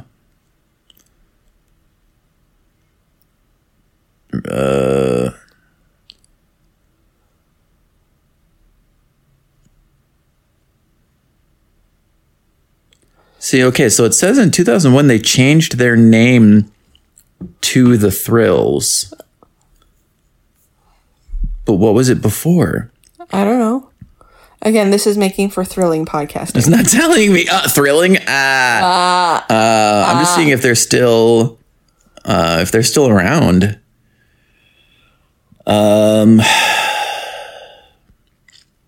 It's not really. Nope, never mind. Nope, I don't know. Unsolved mysteries. The Thrills come on this podcast. Oh, well, okay, here we go. On August 22nd, 2011, the Virgin Records, their former label, released a best of compilation covering their 2002 to 2007 discography. It contained no previously unreleased or bonus material. So there you go. They had 3 studio albums. Good for them. Good for them. And they were on the OC. They do not mention that in this article on Wikipedia. Seems like a glaring oversight, if you're asking me, which you are not. So, on the, I think I told you, off pod, that Temper, the band from Milwaukee, was featured on an episode of the OC. When we get to that episode, I will do a dramatic reading of the interview that I did with Annie Menschel. Ooh, excellent. About being on the OC. I'm excited about this. Spoiler, they were kind of nonplussed. I thought I was asking excellent questions, and they were giving me one-word answers. You were probably asking excellent questions. Bands, man. Fucking bands. Fucking bands. Fucking Annie Menschel. Prima donnas. Annie Menschel, come on this pod. Yeah. Okay, so the other thing that is come out of this scene with the band montage is Lindsay is blasted. Yeah, now she is demolished. She is toasty. She is 3 sheets to the wind. Yeah. She's giggling. She's a happy drunk. Yeah, she's absolutely a happy drunk. Yes. Yeah. Misha Barton is basically herself. It's totally fine, yeah. Because Marissa's an alcoholic. And her tolerance is sky high. Yep. Probably, which is an excellent thing to imply about a 17-year-old. Right, but also, like, despite weighing, like... 2 pounds? 86 pounds soaking wet? Yeah. Also, didn't she go to therapy for this? Yeah. Yeah. Yep. What was it? There was sort of an inciting incident that they made a very important visual note of showing us that this is the thing that's driving her to drink again. Because she was sober for a while there in season 1. Oh, yeah. And now I can't remember what it was. Was it breaking up with Ryan? Was it? I don't remember. Maybe? It was either early this season or it was late. It was late last season. Her dad. Was it her dad? It was her dad leaving. Okay. And his haircut. It is haircut. It was really it was his sad new about his haircut. Hey! Okay. So now we are... Oh, yeah, we're still at the bait shop. And this is when Summer starts talking to the polo player. Yes. She goes to get something. This makes... Oh, does she go to get coffee? Something to sober Lindsay up. Yeah. And she runs into... A sensitive polo player. A sensitive polo player. Doesn't it have something like... Gorf. Sure, we'll go with that. Polo player. Sure, yeah. He's like, hey, congratulations on your 6-month anniversary. And she's like, have we met? And my source material says that they're flirting with each other. I absolutely do not think they're flirting with each other at all. No. Which makes this even more shitty what comes out of it. Yes. No, she, although, Christ, I hate all of these characters so much. I hate all the decisions that they make. I hate the writing. Like, this show is terrible. But having said that, this is what happens.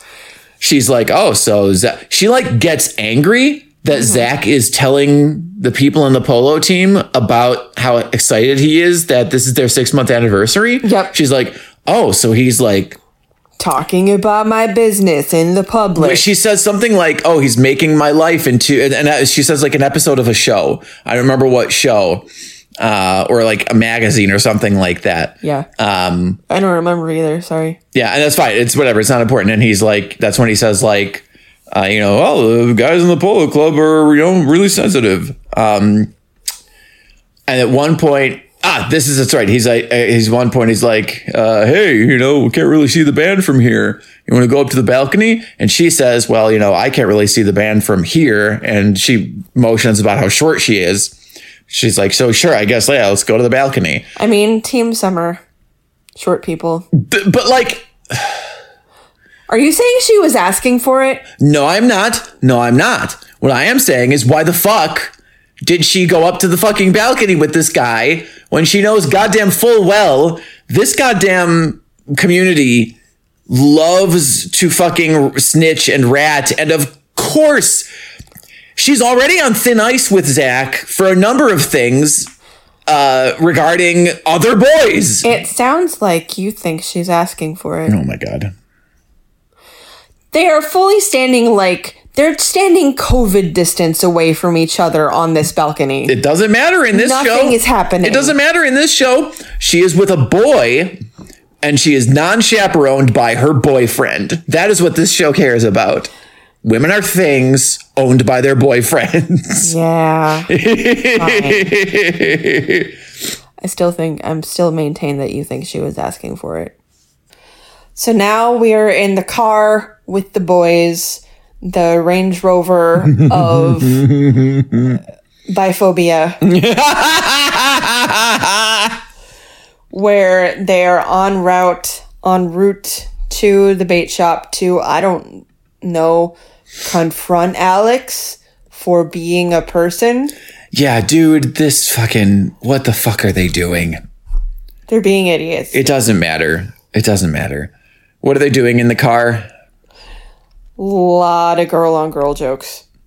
Yes, this is the gross fucking part. Yep. Where, Zach is like, is she hot? My mind. Oh, yeah, because Seth is like, my mind is racing right now. And Zach is like, so is mine.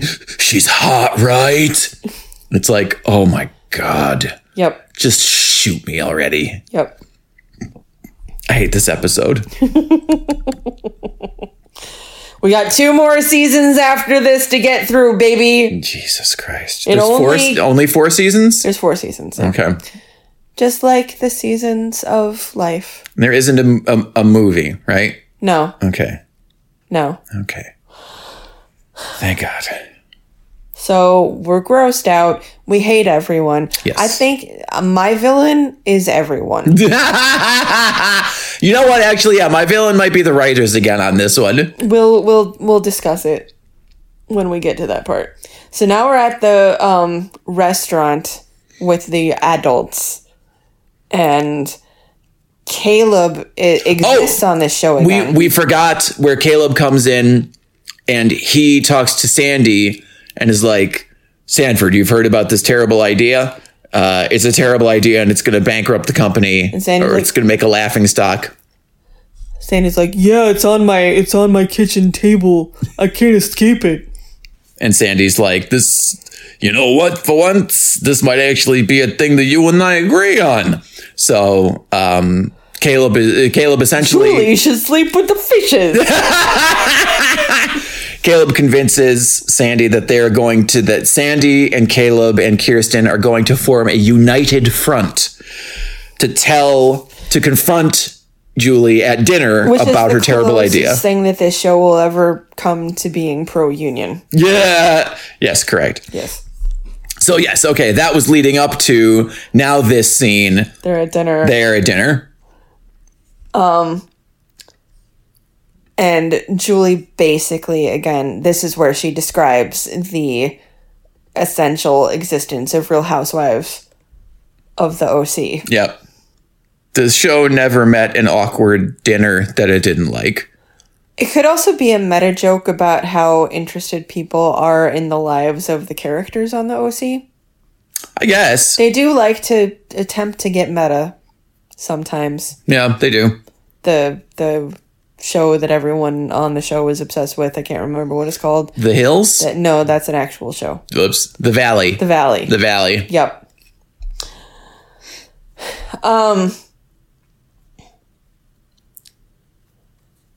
Sandy says that the magazine isn't happening. Yeah, so Julie's talking about the magazine, and Sandy says, when are we gonna break it to her? Yep. Julie, it's a terrible idea. And Julie's like, oh, well, thanks a lot. You're an asshole. What about you, husband? Are you gonna back me up? And Caleb says, well, it's my job to be impartial. It's like, fuck you. So the tiebreaker would have been Kirsten, but somebody's had to change a heart. Kirsten is actually on Julie's side because she knows that Julie is correct. What did she say too? She said like she said something sort of vaguely positive, like I ran the numbers. Mm-hmm. What does that even fucking mean? She literally counted the number of women in Orange County. She went door to door before dinner. And personally asked them, hey, would you buy this? Can you read? Yeah. I ran the numbers, you guys. Women be reading. Yeah, so Sandy feels completely thrown under the bus. And he's like, oh, this is too much. He's like, yeah, you all are hungry hippos. Yes. And you get to pay for my dinner, you piece of shit. Yep. And he exits. Now we're back at the bait shop. Steph Curry. Steph Curry, for some reason, is in this episode. No. Again, would have been a better show. Seth storms into the bait shop and is like, I'll fight a girl. I don't care, man. And he would get his ass kicked so fucking hard. She would and so fast. Yep. So I'm going to... Canonically, we all know Seth cannot fight.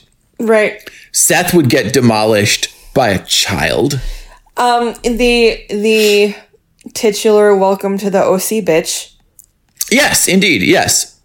Seth would get his ass entirely handed to him. No, but he did. On a silver platter. He did get his ass handed to him. Well, I mean, Ryan got his ass handed to him in the titular welcome to the OC bitch. Oh, I suppose. Yeah. But it's fine. It's fine. Seth would yeah, in a stem cell would beat up Seth. Yes. A 3D model of a slice of pizza. I like that. Would beat up Seth. That's a good one. I don't remember specifically what else happens in this scene except Alex leaves and is like, no, we're not talking about this. Yeah. That's all we need to know. Yeah, that's right. He comes up and she's like, I have a job that I'm currently working. Which is another thing that he loves to do. He really does. He loves to interrupt people at their jobs that they need to work. All of the Coens love to interrupt people at their jobs that they're supposed to be performing labor at. Job what job? Only me. Yeah. Coen. Right. It's a running theme. Yeah. So, okay. Yes, Zach and Summer are on the rocks or rocky or full of rocks. I can't actually move out of this metaphor. But when we were trying to establish Zach as a person previously, he was okay with her being friends with Coen. Mm-hmm. Eventually, mm-hmm, right? Mm-hmm. So after the punching incident. So we are supposed to have an idea of Zach that he's a little like a skosh, not very much more enlightened, more mature than the girlies. Uh-huh. This scene does not, because he storms in and is like, "Why are you talking to Schmeck?" Right. From the polo team. It's Gorf. He'll hit on anything that moves. And she's like, well, that makes me feel great. And also points out it's not fucking like that. They were just talking. Yeah. But because Bro Crow Magnan Man. Yeah. He's like, look, I guess I remember what he said. He makes some pretty decent points though. Because he just wants to, he likes her and he wants to celebrate them liking each other. And she's being stupid. She does the thing at the very end where she uses her words and explains what exactly is making her skittish around this relationship. Mm-hmm. But you would think that he would have at any point before this confrontation said, hey, what's going on with you? Sure. Can we talk about this? Mm-hmm. I'm into you. What's going on? And that happens because we want to give a sense of everything's fine closure at the end. Uh-huh. Yeah. So whatever to this scene. Yeah. He leaves. Where do we go from there? Sorry to this man. Back at the restaurant. Okay. Kirsten tells Caleb that she will be siding with Sandy at the meeting and that he should back Julie for his peace of mind and because it's a better idea. Mm-hmm. And that, I think that's where they bring in the you gotta side with your lady parts, your lady loves. Yeah. In all things. Yeah. All the time. So this scene absolutely could have been cut because now we're at the beach. I don't remember what happens at the beach.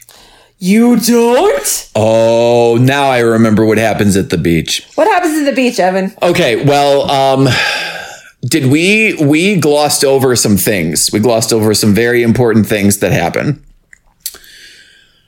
Oh, Christ.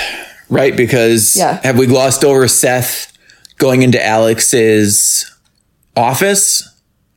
No, that happens after this scene. Yeah.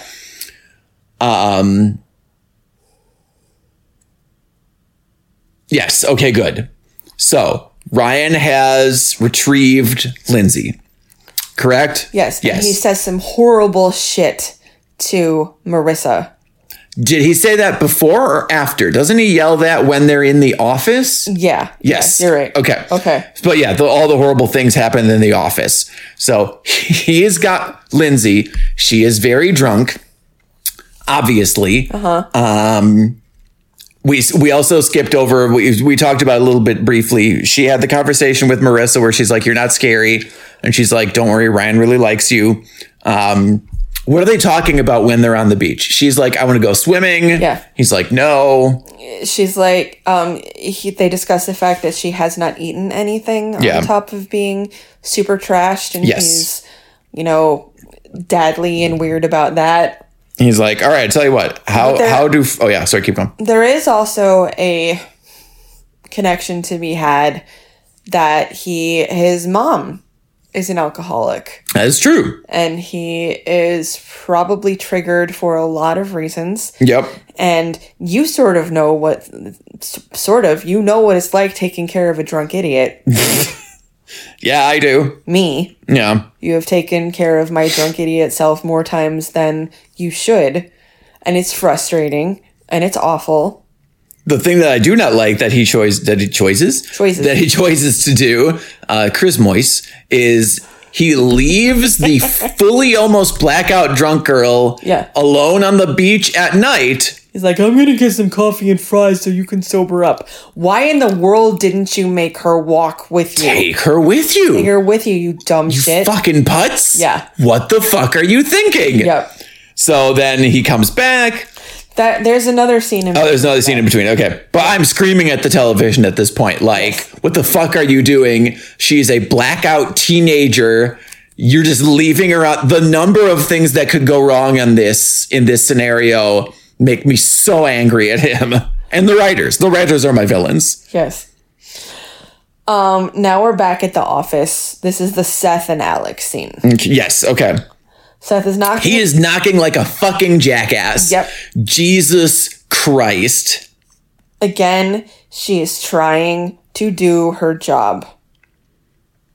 He's like, knock, knock, knock, knock, knock, knock, knock, knock. Finally, she opens the door and he's like, if you think ignoring me is going to work, it's obviously not. Because I'm here. I'm violating all of your boundaries. Yeah, he's such a prick. Yep. He says something about he's seen part of the Banger Sisters. I hate everything about Seth in this episode. Yeah. So much. The Banger Sisters is an actual movie. It's not like a porn. Seth is the worst. I've just never seen it. Seth is always and will always be the worst. Listeners, go to our co-host that you don't know the URL of and tell us if the Banger Sisters is good. But yes, so he goes in and he confronts her. What is he? I mean, he's got not a single leg to stand on. Yep. And then he says, this isn't worth the drama. Yeah.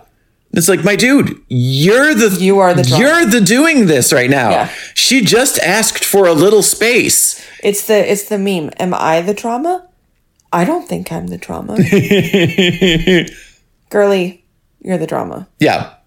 Yeah. And like he tries to have some bullshit phrase that he says when he leaves, like, maybe I'll find someone that's even cool to me or something like that. Yeah. It's like, dude, fuck you. Yeah. I hate you so much. And Alex says nothing. Yeah. So he leaves in a huff. Alex exhibits a lot of Ryan's traits. Don't you think? Explain. She doesn't talk. She doesn't talk when she needs to talk. Mm-hmm. I don't know. I'm just getting ammo for our AO3. Has she punched anybody yet? I don't think so. I don't think so. No. She's probably going to sleep with Marissa. I sure hope so. I want none of them to date Seth or Ryan anymore. They shouldn't be dated. No. No. They should be put in the pool house and not allowed to come out until they thought about what they did. Yeah. Okay, so end of that scene. Yes. Now we're back at the beach.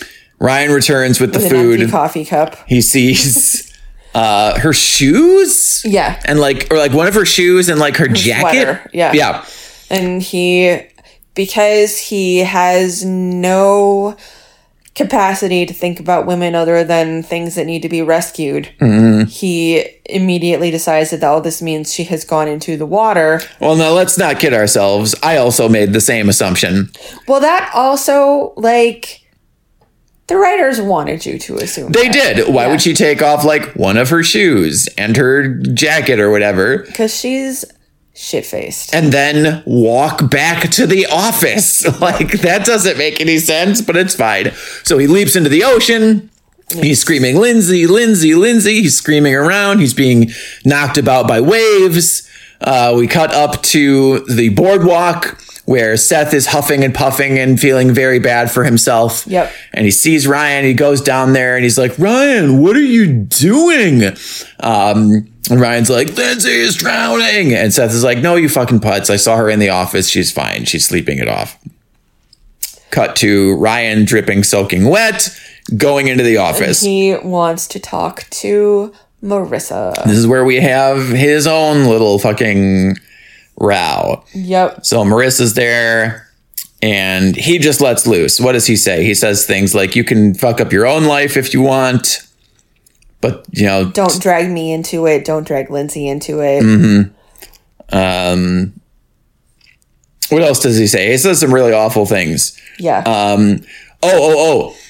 At one point later in the episode, Seth says we saw a little bit of the old Ryan Atwood, and that's when Alex is like, don't speak to her like that. And he goes, what does he say? He's like, what did you say? Or something like that. And it's like, dude, are you going to punch Alex? Like, what is going to happen, my dude? Where do you think this is going? Yep. Anyway, yeah, he's screaming. He's very angry. Are there any lines in your summary? Specifically what he says, some of the more choice things? No. I mean, you know, some of the stuff he's not wrong. Like, she shouldn't have brought alcohol. Like, what the fuck are you doing? Yeah. You know? But okay.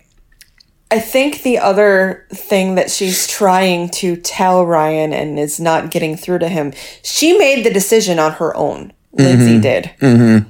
She said no first, and then she said yes. No one pressured her. No one was like, only cool girls drink. Maybe if you drink, we won't care about your LL Bean backpack. that's true. That's true. It's true. She made her own decision. Yeah. Yeah. But no, it was not her decision because clearly Marissa strong-armed her into it. Yeah. So he screams and he's like, you know, I need to get Lindsay home. And Marissa and Alex are like, she'll be fine here. We'll make sure she gets home. So Ryan leaves with Seth in a big huff and puff. He does look like he is very close to punching several times. Yes. Yes. That Summer is at the diner where Donnie shot Luke.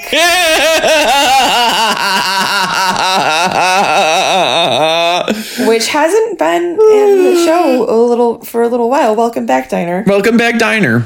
Inexplicably, she is drinking she doesn't have a milkshake. She orders a black and white milkshake. For one. For one. Yes. Yes, and who does she see sitting across the way that she was not expecting to see at this diner? Little Zachy Zach. It's Zach, who's drinking a milkshake. So she scooches over. Also, why is it in a to-go cup? Why is it in a plastic cup when he is clearly sitting at the table? I don't know, my dude. The planet is on fire, and it is because of this cup. We didn't start the fire. It was the cup at the OC. Once more, William Joel. Billy Joel is the patron saint of this episode.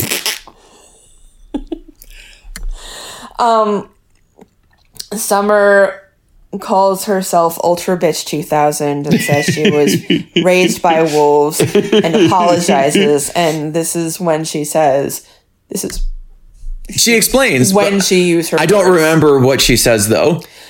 But she's like, I've never been in a relationship longer than 6 months. The closest thing that I had was Cohen, and I don't know how to be in one, and I'm scared that I'm gonna mess it up. Yeah. Is what she says. Mm-hmm. And then they share the milkshake with 2 straws, and thus concludes this arc.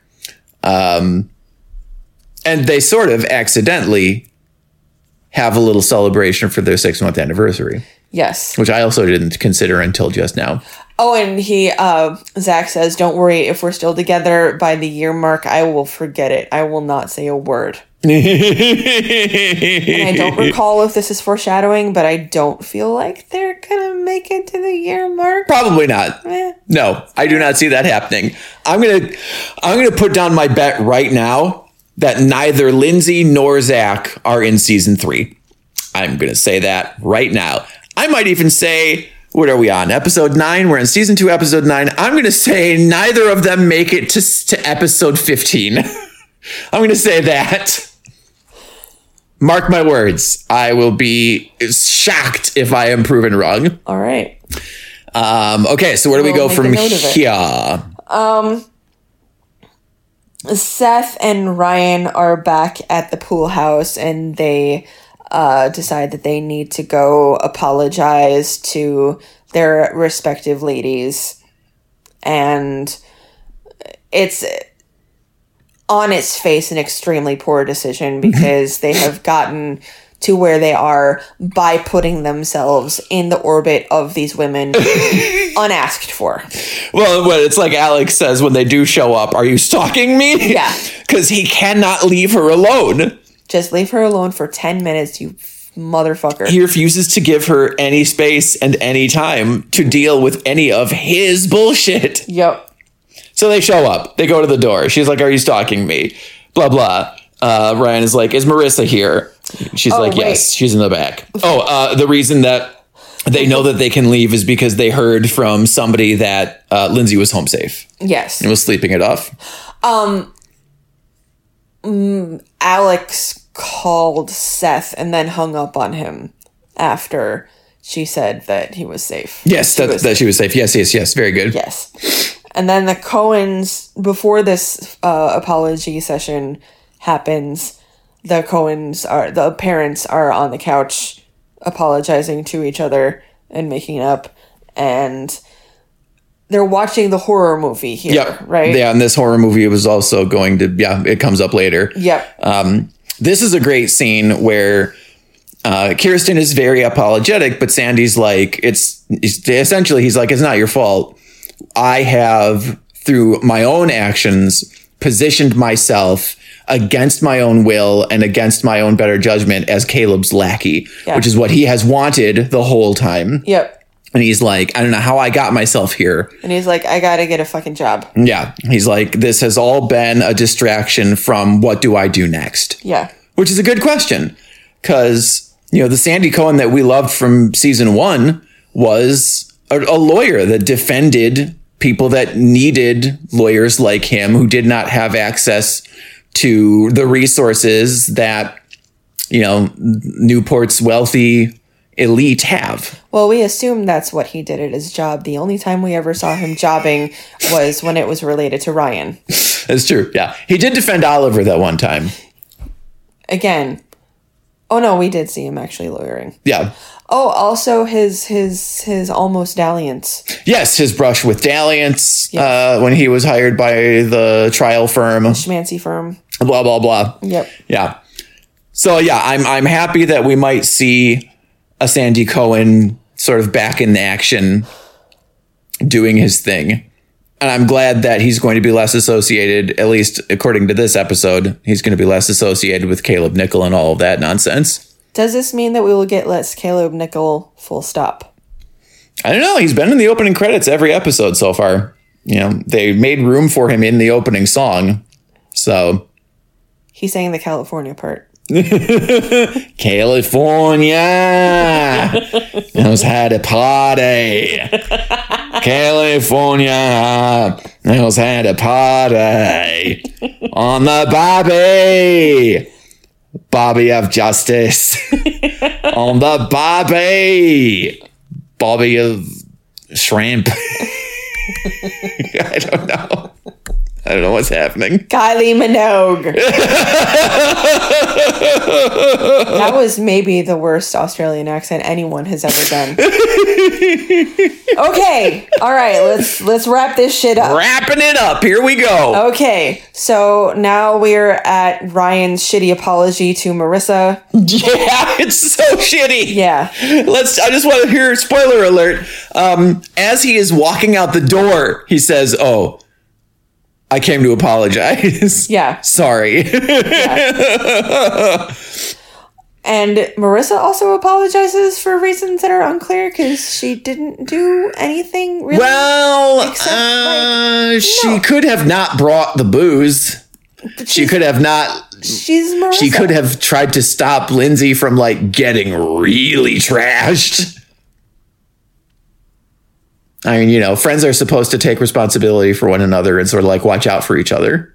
Evan, the literal second time that we met Marissa Cooper, maybe the literal first time, She was blackout drunk. she was being summarily that's dumped right. on the pavement in front of her house Yes. because she was passed out. Yes. Correct. She does not have a good model No. of how to take care Yeah. of a She is a fucked up 17-year-old. Yeah. Thank you for reminding me of that. That's important. That is important. Yes. Thank you. They are conveniently fucked up 17-year-olds when the writing wants them to be fucked up 17-year-olds. Yes. They are wise 30-year-olds when it is convenient to the plot. Yes. So, okay, what does his actual apology contain? I can't remember. Again, there is not reference to it in my source material. But, okay, I remember he's like... Fuck, what does he goddamn say? He basically just guilt trips her. I can't remember now. Yep, it's fine. It's fine. He apologizes. Kind of. Kind of. 20 minutes later. Yeah. It's a full extra episode. Yeah. Oh, she does say something like maybe trying to get... So I remember something along the lines of like trying to get Lindsay to be friends with Marissa was more for him than actually for Lindsay. Yes. Yeah. And maybe that's just not going to happen. Yeah. Yeah. That's a good summary. Yeah. Okay. So he #learned something. So then he kind of apologizes. He goes outside and he sees Seth post apology to Alex. We assume he actually apologized. We do never hear Seth say the words, "I'm sorry." Other than I came to apologize or came to say I'm sorry. Yeah. So we are not privy to Seth's apology to Alex, but we assume it's kind of implied that they're finally over. Because he says something about how it's exhausting. I think. I thought it was implied that Alex and her girlfriend, that her ex, were over. Oh, yeah. Right? Yeah. Yeah. Yes. Okay. And but also she kisses his cheek instead of kissing him on the mouth. So that's a very platonic, We'll see what happens next episode.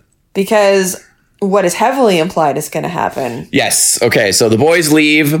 Alex goes back inside to hang out with Marissa. They're sitting on the couch. Marissa's like, oh yeah. Alex is like, I'm done with boys. I'm done with girls. I don't want anything to do with anybody anymore. Marissa's like, there's a horror movie on. How about that? Alex is like, that will fucking do. Sits down on the couch. Immediately makes goo eyes Well, at Marissa. Alex is like, it's chilly in here. Are you cold? You cold? Marissa's like, look at me. Do I look warm? She doesn't say that, but this bitch lives in California and always looks cold. And is 86 pounds. Yes. So Alex reaches over. There's a lot of looking. Heated looking. Yes, a lot of looking. They have more chemistry than Marissa and Ryan ever did. And Seth and Alex ever did. It's true. It is so true. Oh You just kind of want them to join their bony elbows Yeah. in an embrace. A sapphic embrace. Yes, a pokey sapphic embrace. Yes, and there's just quite a lot of looking as they're watching the television program together. I did not look up what the horror movie that they were simultaneously watching with the Coens was, because they also did that little parallel thing. It had Vincent Price, I know that. Yeah. It had Vincent Price and it had an ambulatory skeleton. Yep. Okay, let's get this shit over with. We're almost at 2 hours. Who's your villain? God. My villain is God for creating the earth and creating the Big Bang Yeah. that led to bugs, that led to humans, that led to writing. I curse the existence of writing. I curse the American school system. I curse the decade of 2000 to 2010. Everybody. But also God. Wow. Yep. Holy shit. Yep. Okay, so my canonical villain is Seth for being the worst. My meta villain is the writers of the program. Heroes. I guess Sandy? He got a blowy. He sure did. He sure fucking did. No, he had a very important moment of self-realization. Yes. He figured out that he didn't want to be attached to Caleb anymore, and he discussed it like a grown-up with his wife. Yes. Yes. He did throw a little bit of a hissy fit at dinner when he did not get his way. But... A Sandy hissy fit is a fun hissy fit. He didn't whip out a nut and put it in anybody's pasta, no. You know? Like in season 1. No. We love a sassy Sandrew. Yeah, I wish he would have been a little sassier. You know, he could have had like a one-liner or something like that. But it's fine. The writers of this episode were not good. And this is, again, by default, because I don't even think that was particularly heroic. No, it was at least self-aware, though, which is so much more than any of the other characters did in this fucking episode. Yep. Okay, so... Maybe Alex for fucking breaking up with Seth, finally... Maybe. See, I'm still not convinced that that's what happened. All right, we'll see next time. I fucking hope so. Mark my words, if season 2, episode 10 is not better than episode 9, some things might happen. What are you saying? I don't know. I might start a second podcast to bitch about this podcast. California, Sarah. California, Evan. You just listened to Orange You Glad We Watched the OC, the show about watching and talking about the OC, recorded in guest bedroom studios, hosted by Sarah and Evan. Original concept by Sarah, recording and editing by Evan. Please give us as many stars or thumbs up as you're allowed to. Copyright 2024.